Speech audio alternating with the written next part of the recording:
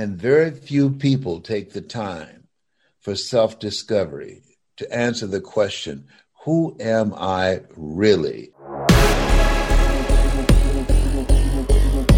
Welcome to the Dream Out Loud family, where young entrepreneurs come to learn the tips, tricks, and attitude of what it takes to live their dream life.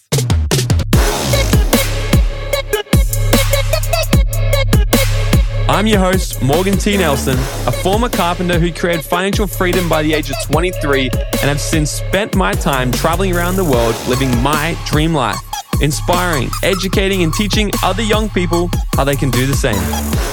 Each and every week, I'll bring you the most epic guests who are going to share their stories, wisdom, tips, and tricks on how they've been able to create a life by design. Here at Dream Out Loud, we're committed to helping inspire and educate you to be able to execute your full potential.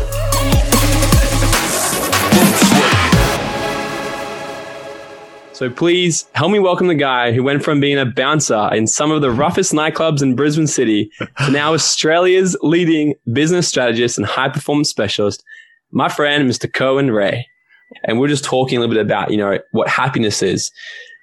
For the people that are listening that are chasing because they haven't made $1 million yet or six figures or whatever, how can they kind of venture into this spiritual kind of world and just enjoy the journey instead of trying to pursue happiness? The best place to start is becoming more mindful. And that's why I start everything with a conversation around consciousness.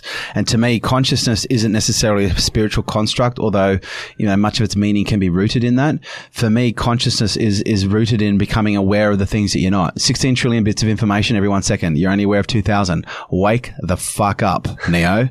And so for me, how do we wake up? Well, we start paying attention. Start paying attention, to the matrix, Neo. Let's get all fucking that way inclined. Let's go down the rabbit hole. But, I say start with you. Don't start out there. Start with you. Well, how do I get to know me? Sit in silence and just see what comes up.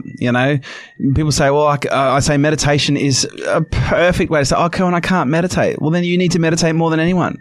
People say, well, I can only use a guided app. That's fine. If you need to use a guided app, that's fine. But please understand, no one ever won a fucking marathon training on a treadmill and then going and running a marathon. Okay. Yes, it can get you fit to a degree, but it's not going to get you where you need to go if you want to be competitive, as a distance runner. You've got to actually have the real world experience, and guided apps are a great way to get an introduction, but you've got to understand, people go, I can't meditate. I say, why? Because my mind is so busy. And I say, when you try to meditate, are you aware that your mind is busy? And I say, yeah. I said, that's the fucking point. Mm-hmm. Catch it and then come back. And, meditation, this can be a bigger conversation for next time. It's based on sensation, or there's a range of ways that you can do it. But whatever your single point of focus is in your meditation, the moment you become distracted, your job is just to go, I'm distracted. Great. Come back and treat your distraction like you would a small child. If you catch yourself distracted, don't self-abuse. Don't beat yourself up. Because if your kid's trying to learn how to walk and it falls over, you go, oh, you fucking idiot. You know what? Don't even fucking bother. Just crawl for the rest of your life because you're clearly a fuck up and you're never going to walk. You would never say that to a child. But why do we speak like that to ourselves? Why is that okay? So rather than beating ourselves, say, it's okay, mate. Just come back here, single point of focus. For the first 3 weeks, you might only be able to, maintain that focus for 3 seconds before you're distracted. And then you're distracted for 30 seconds or 3 minutes and you go, oh shit, I went on this big tangent. Come back. But after 6 weeks, you'll be able to focus on a single point for 6 seconds and you'll only get distracted for maybe a minute and a half. And then in 3 months, you'll be able to focus on it for 8 or 9 or 12 seconds. You only get distracted for 30 seconds. And then both of those, the distraction becomes shorter and the focus becomes longer. And before you know it, and here's the thing, 4 days of meditation has a significant increase on performance. She loves the daily grind, hustle, and heart that goes into living out her passions each day and is beyond grateful for all of the opportunities that has come her way in the past few years. So please, guys, help me welcome all the way from Connecticut in the States, Ali J. Hirschman. What's the difference between someone who's making 6 figures a year and 7 figures a year? So someone making 6 to 7, I would say, again, really building relationships with your team, getting to know people's, I say love language, and it's true, like getting to know how people work and what motivates them. What motivates one person isn't necessarily going to motivate another person. I listen to Andy Frisella, Real AF podcast, which is just like, fuck this, fuck that, get in the game. And I love that. I live for that.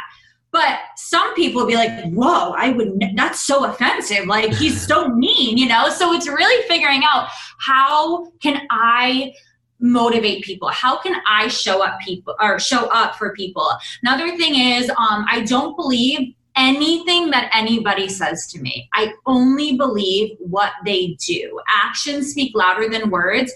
And I hold myself to that standard. So you're going to see me on Instagram talk about the highs, but you're also going to see me on Instagram talk about the lows. I want people to know that when they partner with me, it takes discipline. It takes consistency. This isn't a get rich overnight scheme. In fact, I don't want to partner with people who place any value in that, or who don't see the value in hard work and consistency.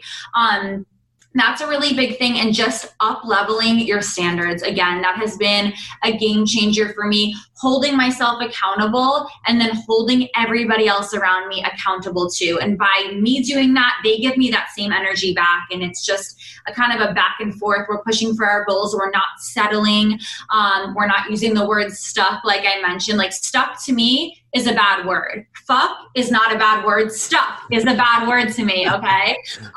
Because and that's another thing too, reframing the way you say things, like, oh my gosh, I'm working so hard and I'm getting nowhere. Like, no, you can't call me up and tell me that. You have to reframe what you're saying, because your thoughts become your reality. So if you're constantly saying, well, I'm stuck, you're going to be stuck forever. You got to say, I am working so hard. I'm going to bed so happy and satisfied with the work that I put in. I'm going to bed knowing that the work I did today is going to get me where I want to go in the future.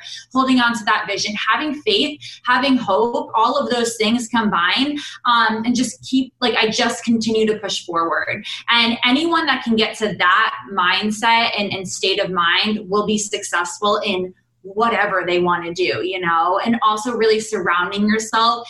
If you want to make $100 a month, surround yourself with people that are making $100 a month. If you want to make $100,000 a month, surround yourself with people who are making $100,000 a month. You are the 5 people you surround yourself with. So who do you listen to? Who do you take advice from? How do they talk to themselves? What are they doing on a daily basis? All of those things, because it's so crucial and important to your success and your future with whatever you're doing. Help me welcome the woman who went from being a massage therapist, living on the floor in Minnesota, when sometimes it gets down to minus 30, right? To now a 7-figure earner in the network marketing profession with a team of over 145,000 people all around the world. My friend, all the way from California, Miss Emily Vavra. I'd love to tap into you, because you just said before, I didn't have this millionaire mindset. Mm-hmm. What do you think is the main difference between, let's just call it average or mediocre or whatever, and millionaire mindset? What's the biggest difference between that? Wow, so many different things. The first thing that comes to mind is ownership, complete and total ownership of your life.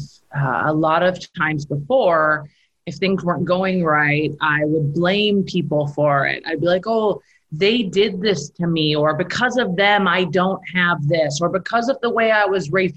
Very victim mindset, right? Whereas when I started to shift, I understood ownership, like it's completely up to me. There's no blaming in this. There's no justifying. There's no complaining. And it was that mindset shift for me that really allowed me to see that what was occurring in my life was because of the choices I made, not because someone else did it to me. I chose to work at these other places. I chose to not read personal development books. I chose that. And so I think definitely it's complete ownership. Today, same thing. Things don't go right. It's on me. It's totally on me. It's not somebody else's fault. Help me welcome the guy who went from shining people's shoes for 75 cents at the age of 10 to now one of the top motivational speakers in the entire world, who's been featured on NBC, Inc. magazine, Success magazine, and the Washington Post, to name a few. My friend, Mr. Les Brown. Why do you think most people don't go after their dreams? Because we've been trained through our educational system that measures your intelligence based upon your ability to memorize facts and figures. And we've been trained and groomed for a job. We've been trained and conditioned for being something that we were not born to become. And very few people take the time for self-discovery to answer the question, who am I really?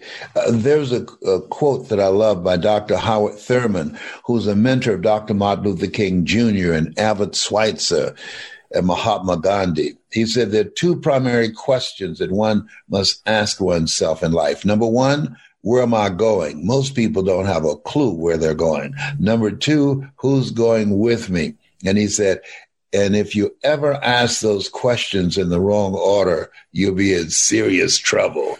So in school, they don't have classes on self-development, which is very important.